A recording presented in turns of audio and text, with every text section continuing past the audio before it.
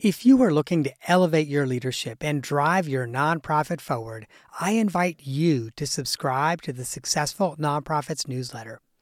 Every week, I curate exclusive, share-worthy content that sparks inspiration, innovation, and conversation. From the latest trends to timeless advice, the weekly email newsletter is your all-access pass to a treasure trove of resources. But receiving the newsletter is not just about staying informed. It's also about getting our best content first. Subscribers get first access to our newest downloadable templates designed to propel your leadership and amplify your impact. And that's not all, my friend. We are constantly working on new ways to support you and your mission. So as a subscriber, you'll get updates on our latest projects, opportunities to participate in surveys, and to say in the topics that we tackle next. You will essentially get me as a consultant, coach, and confidant in your inbox, ready to help you navigate the challenges of nonprofit leadership. So if you're an executive director, board chair, or a nonprofit leader who believes in making a difference, join me as a newsletter subscriber. Visit successfulnonprofits.com/newsletter to sign up today.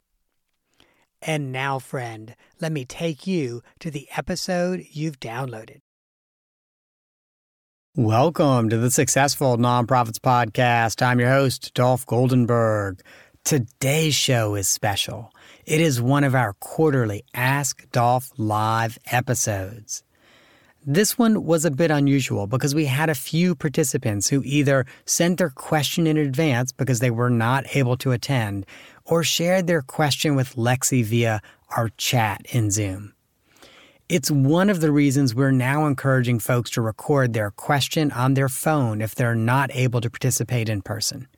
And going forward, we'll do a better job of verifying if you're comfortable sharing a question for a more dynamic conversation instead of using Zoom's chat function.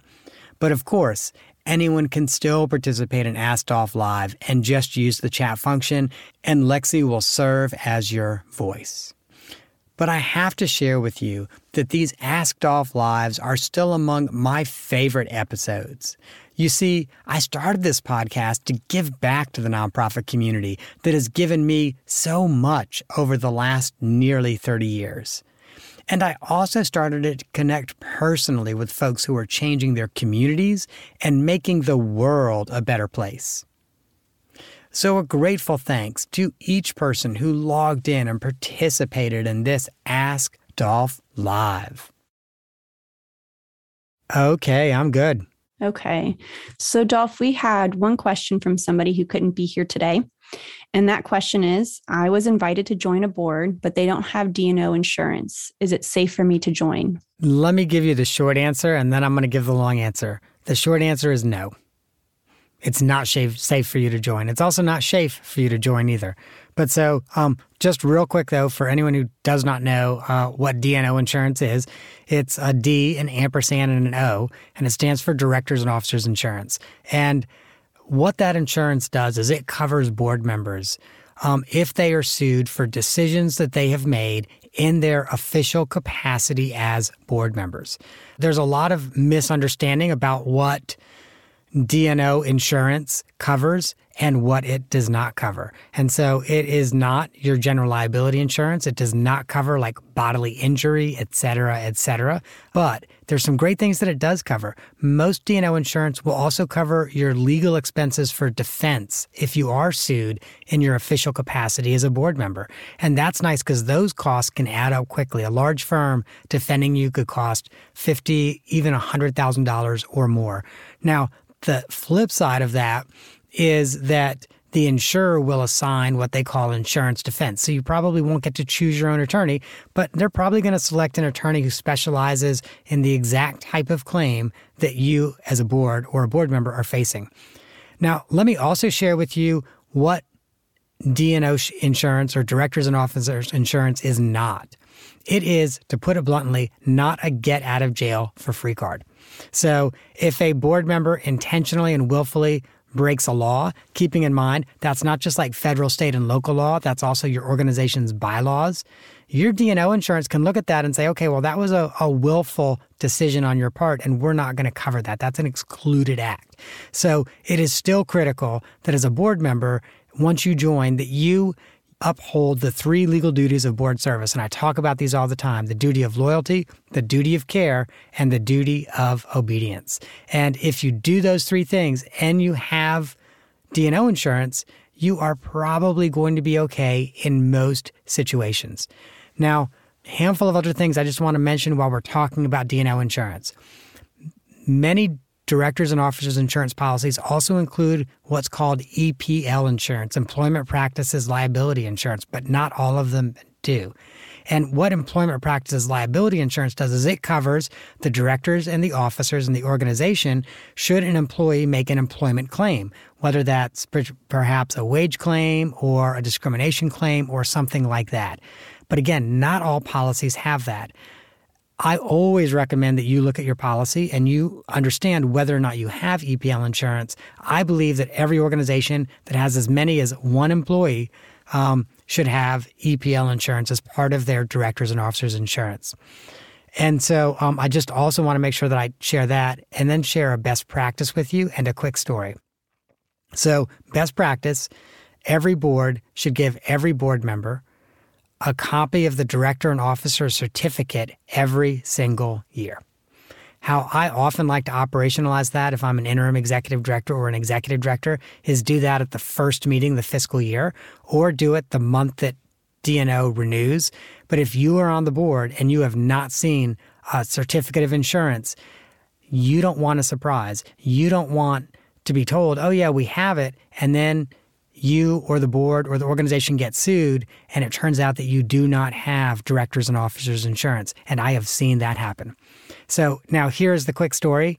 Years and years and years and years ago, my husband was asked to join a board and he agreed to join the board. But before getting on it, we learned that they did not have directors and officers insurance. And it was like a hard stop halt. Like, oh no, this cannot happen.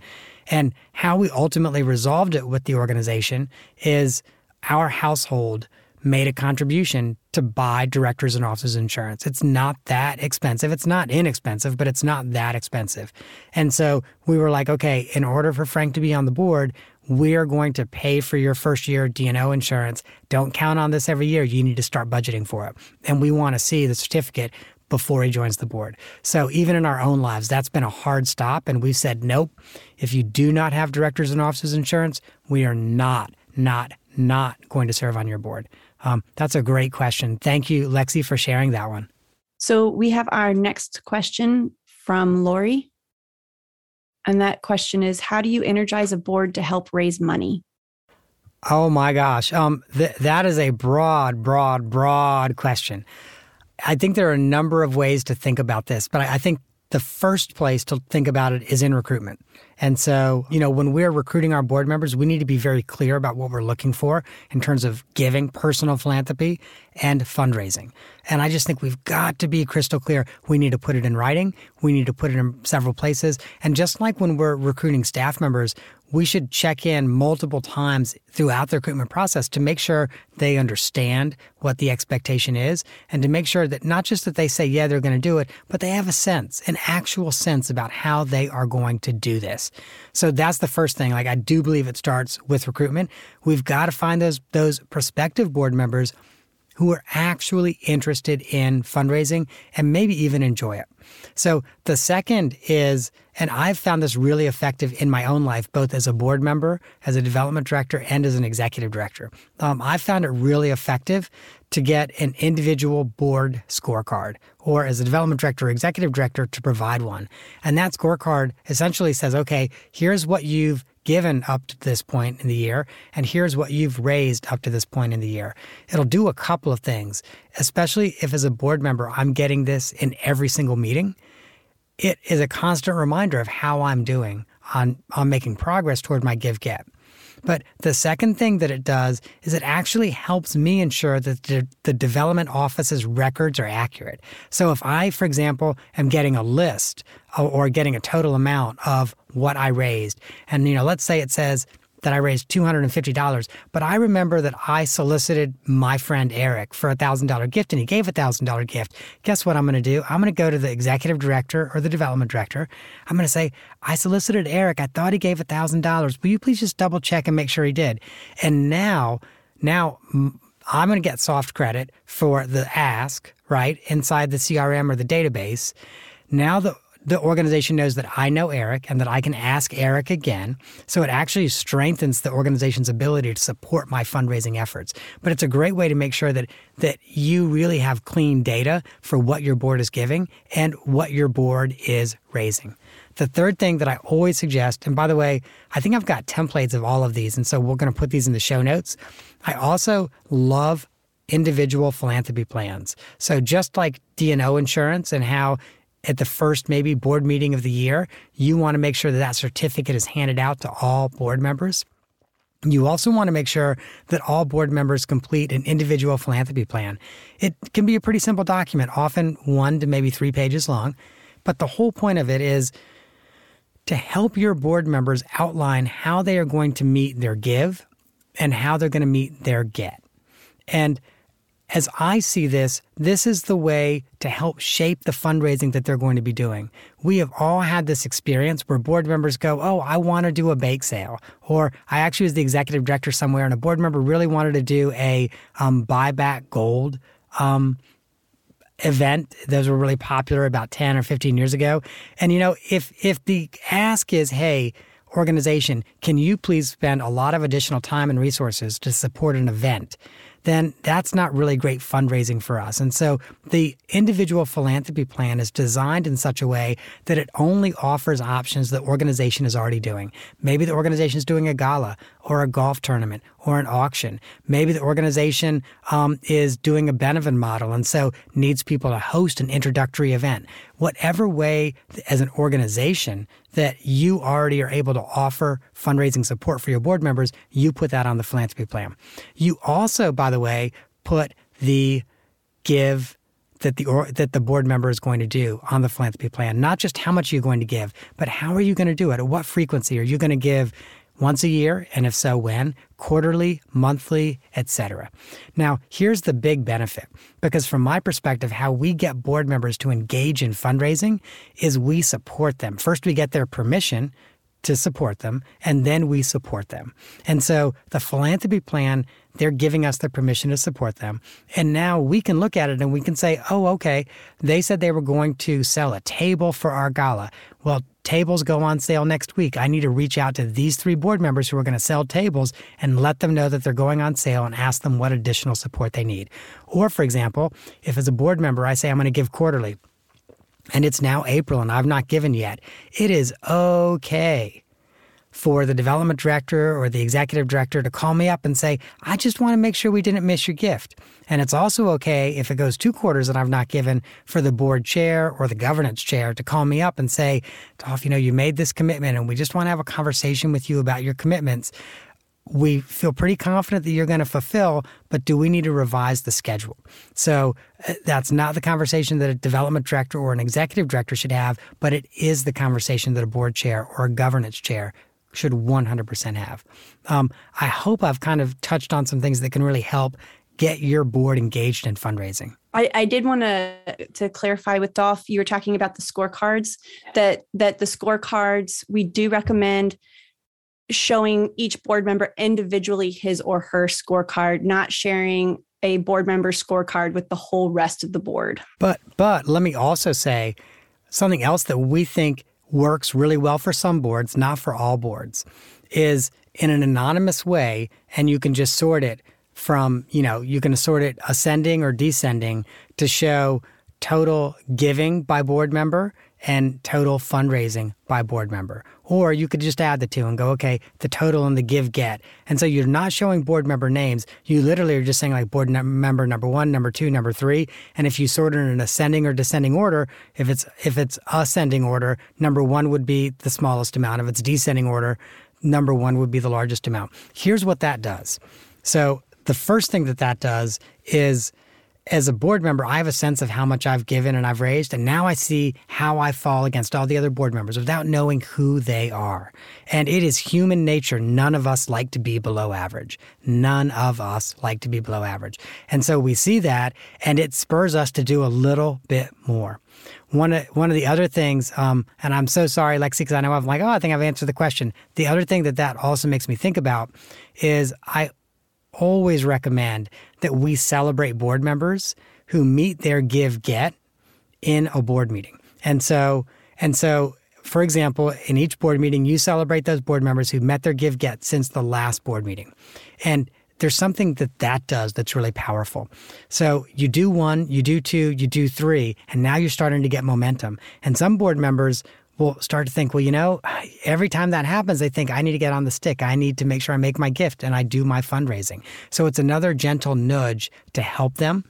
Now, if you are in the same position that I was in a few years ago, when I was running an HIV housing organization, we were required by federal law to have 2 formerly homeless clients living with HIV on our board. And we did not exempt them from our give-get. Our give-get was not huge. It was about $2,500. But, if you're a formerly homeless person, $2,500 is a huge give-get, right? But what we would do is we would ask them to make a nominal gift that was significant to them, even if it was $1. And then we would ask them to come into the office for an afternoon or 2, and we would give them some lapse donor cards. And we were not giving them $50 lapse donor cards. Full disclosure, we would give $500 lapse donor cards or $750 lapse donor cards. And we would say to them, here's a script. You can use the script. You can go off the script. You can tell as much or as little about your personal situation as you want.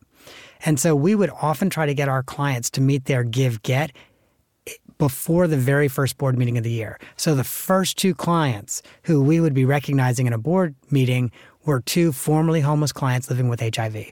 And this particular board, it had the retired CFO of a Fortune 500 company on it. It had a partner at a large law firm on the board. But the 2 people we celebrated were the 2 formerly homeless clients living with HIV. And I will share with you, that helped ensure that every board member met their give-get. So we do have another question from Candace. How do we convince management that one of us is not enough? So Candace, I love it when people are willing to have a little bit of a conversation first, because I got about 12 questions for you. This should probably be Ask Dolph so he can ask you lots of questions. That's probably what we should call this. But my first question is, what's your lost opportunity by not having another staff member? I feel like I'm not raising money. I can envision all the things I could be doing today. And then when the day is over, I get to list all of the admin things that I'm doing. And I find it frustrating. I'll share that I have been there where, like, at the end of the day, I start with a list and I've halfway scratched through one part of one thing on the list and it's not all done. So I totally get that frustration. And what type of a position are you looking to add? Well, I really think I want to start with an admin one. So I am new in this position. Dolph knows this. So I'm a former ED. I'm not good at retirement. So I decided to come back as a development director because that's really my favorite part of the work. And so I've been a little surprised that I get hired and people like my resume and what I raised. And then I get there and it's, okay, so can you learn how to do Excel sheets so we can translate our data to go for direct mail? Or can you do the social media? And I'm going, you pick the oldest person in the organization and you put them in charge of social media. And though I love the opportunity to talk to people, I'm not talking to people who are about to give us money. Got it. So that's really helpful. My next question, how have you tried to convince your organization to bring on that admin support for you? Well, I haven't. That's why I asked the question. I'm walking carefully. I do have the advantage that I'm having something called a development assessment done, but that's probably 6 months out.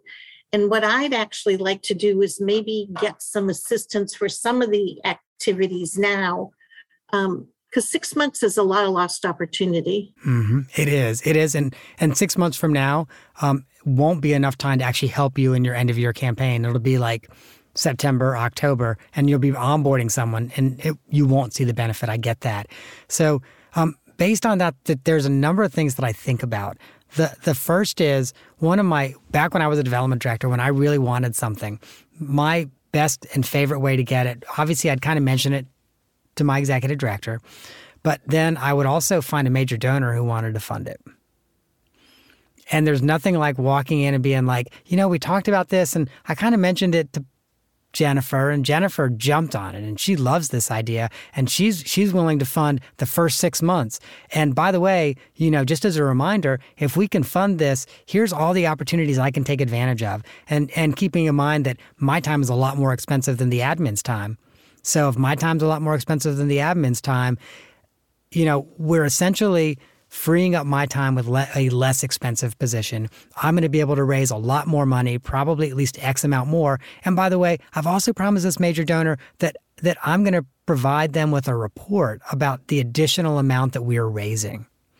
And I'm going to make sure that you get a copy of that report because I want you and the board to know what a good investment this has been. And I want you to look great with our board.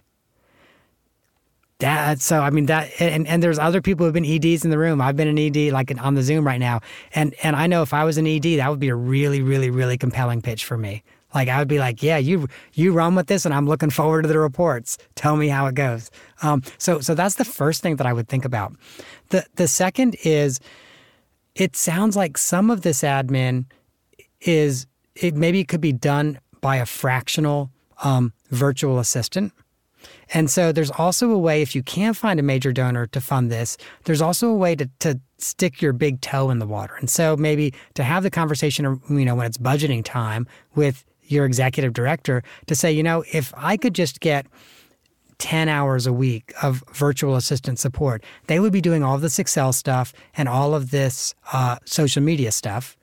And then I would be spending 10 hours a week, whatever it is you're going to spend your time on, doing cultivation calls or cultivation visits with donors, dialing for dollars, writing grants, whatever it is that you're planning to do to generate extra dollars. And same thing. And, I'm going to track the additional activities that I'm doing in those 10 hours, and I'm going to give you a report on how much more it raises. But my ultimate goal is that maybe in a year's time, we can take this from a virtual assistant that's part-time, 10, 15 hours a week, to one that's 40 hours a week. Because if I can get all of this administrative minutia off my plate, I am unlocked and I can raise so much more money for you. Does that sound like a compelling pitch? Both of them are. I love both ideas. Awesome. Thank you. Thank you. Dolph, we have another question from somebody who couldn't be here today. And it is, how do you go about planning and taking a sabbatical? It's funny. I was literally just having a conversation with an executive director about this. And so literally an hour and a half ago, the person has just given notice. I think it just became public today and they don't have anything lined up. And they're like, I'm thinking about it. And I was like, well, have you thought about taking some time off? And I know there's different types of sabbaticals. Ideally, a sabbatical is one where you're not leaving your job. So I get that too. And so I'm hoping this is an executive director whose board has seen the value of, okay, you are currently in this job. It's time for you to take some time off and come back in 3 or 4 months or something like that. But so as I think about it, I think there's a lot of factors that will affect how someone prepares for a sabbatical. So some of those factors I think are like, how far away is the sabbatical? Is it next month or is it 6 months away? How long is it going to be? A sabbatical of a month I'm going to prepare for really differently than a sabbatical that's 2 or 3 months long. Is there someone currently in the organization that can step in on an acting basis in the executive director role? So that's something else that I absolutely think about. But based on all of that, here are my general thoughts about preparing for a sabbatical. So I'm going to assume that it's at least 2 months, that it's at least 3 months away before the sabbatical happens, and that there is someone internally who can step into the acting role. And so based on all of that, the first thing I would do is I would start meeting every week with the person who's going to be stepping into the acting role. And the reason I would be I would be meeting with that person every week is I would want that person to know the hot fire issues that I'm dealing with so that when they step into the role, they know what they are. And the closer I get to my sabbatical, early on, those meetings are going to be more data dumps. So like, oh, here's what I'm doing this, I'm doing that. But the closer that I get to my sabbatical, the more, frankly, I'm going to share in the decision making because, pretty soon I'm not going to be here and this person is going to be making all of those decisions on their own. And so without a doubt, by the week before I leave, I pretty much want that person already making some of those key decisions. The next thing I'm going to do is I'm also going to put together a playbook. Whenever, and by the way, I love playbooks. I think they're an important part of succession planning. And it's something that I always put together when I do an interim. A playbook essentially is everything that you wish you had known the day you started your job. And so that's everything from things like, okay, here are our insurance brokers and their contact information and our insurance policies and policy numbers. And, and here's when all our insurances renew so that nothing is missed. But also if there's an emergency and you need to contact one of your insurance companies, you are able to. But literally it's everything from that to, hey, while I'm gone, there's, we're going to be doing a budgeting process and here's what our budgeting process looks like. This is what your role is. One of the things I can put in the show notes is a table of contents of a playbook because it really will help lay out everything that needs to be in there. Most of the playbooks I've written are, and this is going to sound like a lot, but are often like 50 to 70 page playbooks. And I've had executive directors who have followed me when I've been the interim say to me that playbook kind of becomes their Bible for the first year. Unlike a sabbatical, really, you should not be contacted. Those executive directors know they can call me, but they typically look in the playbook first. And they can almost always find the answer on their own. And it feels better to find the answer on your own, even if you're looking in the playbook, than it does to call someone and ask them the question. So I'm all 100% about the playbook. So the next thing that I would do if you and your board chair are meeting on a regular basis, I would start to include that person in those meetings with the board chair. I might, if you've got about 3 months before the sabbatical, I might start including that person, assuming you're meeting weekly or every other week, 6 to 8 weeks before your sabbatical begins. Same thing, because they're going to be meeting with your board chair. You're setting up the expectation of what that relationship is going to be like. And so I think that's really critically important. Before we talk about preparing yourself for the sabbatical, the last thing that I think about is think about a special project that maybe you would like this acting leader to work on completing while you're gone. Because, sometimes just operating, okay, that's nice, but maybe if they're in this leadership role, they have a skill set that you could really take advantage of and really utilize so that a big project gets done while you are gone and while they have the mantle of leadership to help them get that project done. So I'd also think about some project that they could work on. Now let's talk about preparing yourself for that sabbatical. Because as someone who has taken a sabbatical, I believe in them. I also want to say kudos to your organization for doing them. Most nonprofits are still not doing sabbaticals, even for their executive directors, much less anyone else. So kudos to your organization. But let's talk about preparing yourself, because I think that is critically important. The first thing I think to do is be very clear with your acting and your board chair when you should be contacted and when you should not be contacted. And so, typically life and death situations, you're going to want to be contacted. A facility has a fire or something like that. You might want to be, you probably want to be contacted. But being very clear with those two when you're willing to be contacted and when you want to be contacted, and being clear with everyone else that they should not contact you. All contact comes through one of those two channels, and really all staff contact would come through the executive director or the acting ED, and then all board contact would come through the board chair. Because what you need to be able to do is to actually take that Sabbath, take that break, and step away from your job. The second thing is I would really encourage you to plan something big and dramatic for your first week of sabbatical, because it will kind of become this actual break in your timeline, as opposed to waking up the morning your sabbatical starts and thinking, oh, okay, well, this feels kind of weird. Whether that's even just a weekend trip, but something that's really epic. I also want to really suggest that you approach your sabbatical being focused on experiences and not rigid and focused on achievement. So I have known several people who have taken sabbaticals and have had really ambitious plans for their sabbatical. I'm going to write a book. I'm going to learn to play the guitar. I'm going to do yoga every day at 10 a.m. And, sometimes they find they'd rather watch The Price is Right at 10 a.m.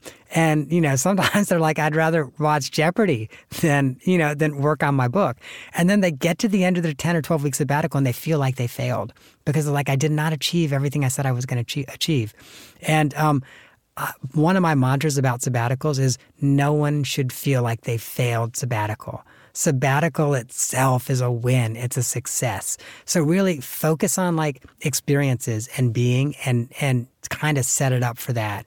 The last thing I'm going to suggest, and this I still categorize under taking care of yourself, is don't overschedule your first couple of weeks back. I know when I came back from sabbatical, I actually scheduled like a full 8-hour day. I had no idea how exhausting an 8-hour day is after being in control of my time, where if I wanted to work on a project that required deep thought, I might work for a couple hours and then put it down and go for a run or go for a walk or watch TV or something like that and then pick it back up again. So my first 8-hour day in the office, it was a tough day. So don't overschedule yourself and do yourself an email favor. So have all of your email forwarded to your acting with an autoresponder that says, all of my email, I'm on sabbatical until this date, all of my email is being forwarded to fill in the blank. All of this email will be deleted and I will not read it when I return from my sabbatical. If you want me to read this when I return on whatever, October 23rd, please send it to me then. So that way you're not coming back to like 23,000 emails and feeling just a deathly crush of anxiety. Is that helpful? Yes, very much. Thanks, Dolph. All right. We have another question, this time for sure from somebody who's not here. And it will probably be our last question. I'm new to the world of nonprofits. So what are your best recommendations for me? And this is a person I did need to ask 12 questions to. Because that one is so really, really tough. I'm new to the world of nonprofits. What are the best recommendations for me? I threw you a curveball. You did. Well, no, and that's all right. Because part of me is like, besides saying, well, make sure this is really, really where you want to have your career, because this is a tough place to have a career. So, you've really got to make sure this is what you want to do, because there are a lot easier ways to make a living than the nonprofit sector. I do kind of have to throw that one out there, but gosh, I mean, what I think about, although I don't think this is exclusive to the nonprofit sector, I think this is just generally like good career counsel, if you will. I know early on in my career, and I still view it this way, I view myself as having a toolbox. And so my first job was at Jewish Family and Career Services, and I was an eager beaver. So like I volunteered for everything. And by the way, I also at the time was working for an organization that maybe did not fully understand exempt versus non-exempt. So no one was that concerned if I worked 60 hours a week, even though I was probably really a non-exempt employee. So I should also, put that out there. But I literally volunteered for everything. There was a point in time when we had a staff annual campaign, and I was like, oh, I'll do the staff annual campaign. By the way, we did some great graphics. This is pre-internet, really. So we did some great graphics for that staff annual campaign, including taping a photo of our executive director on the head of a baby in a diaper, and then having a cartoon bubble that says, show me the money. Staff loved it. The executive director did not, it turns out, but staff loved it. It was a great campaign. Another time, they're like, oh, we need someone to do accreditation. I'm like, I raised my hand again. I'll do accreditation. And I had no idea what I was in for. Literally, we produced thousands of pages of documentation for our reaccreditation project. But in every single one of these, I learned so much. And so I would volunteer for everything. And I always thought of it as tools going in my toolbox. So, and this toolbox has come with me from job to job. And now that I do consulting, from engagement to engagement. And one of the things I love about being a consultant, and I love about doing interim executive director engagements, is that my toolbox has grown exponentially because of it. Because I go into a new organization, there's new problems that I've not faced before. I've got to figure it out. I've got to learn a new skill. I put that in my toolbox. And once again, when that engagement is over, when that job is over, I still have that tool in the box, and I will use it again and again. So that's honestly my best advice I can give. Volunteer for everything and, gain as much experience as you can. Awesome. Well, I do actually have one last question then. How can or should a nonprofit restart or re-energize an endowment campaign that started 5 years ago? How to restart or re-energize an endowment campaign that started 5 years ago. Gosh, so this is not the answer that satisfies and this is not someone who's here, right, Lexi? Correct. Okay, because once again, I want to ask a lot of questions. But so I'm going to assume this is an endowment campaign that started 5 years ago and fizzled out. And there's probably been no gifts for quite a while, maybe even years. And so this is not the answer that satisfies. You aren't going to restart that campaign. You can't revive a dead campaign. Once it's dead, it's dead. Everyone's going to see it as dead. What you probably should do is seek out really good fundraising counsel if you're actually interested in doing an endowment campaign, and get a feasibility study done. And then make sure that you engage that counsel, assuming the feasibility study comes back and says, yes, you can raise some amount that you actually want to raise for your endowment. You can raise $1 million, $5 million, whatever. Then engage that counsel to help you structure and launch your endowment campaign. And as part of that, and this is one of the reasons why I think it's really helpful to have a fundraising consultant do this for you, is they will then act as your project manager. They're going to act as your nudge. They're the ones who are going to say, okay, we need our board members to make these calls this week. And then they send out a reminder on Wednesday. And then on Friday, they follow up with the 3 board members who've not yet. And on Monday, they're reaching out to the executive director and the board chair and saying, there's 2 board members who still haven't. We need to get them to do it, and making sure that everything happens in the campaign so that you don't get 5 years down the road again.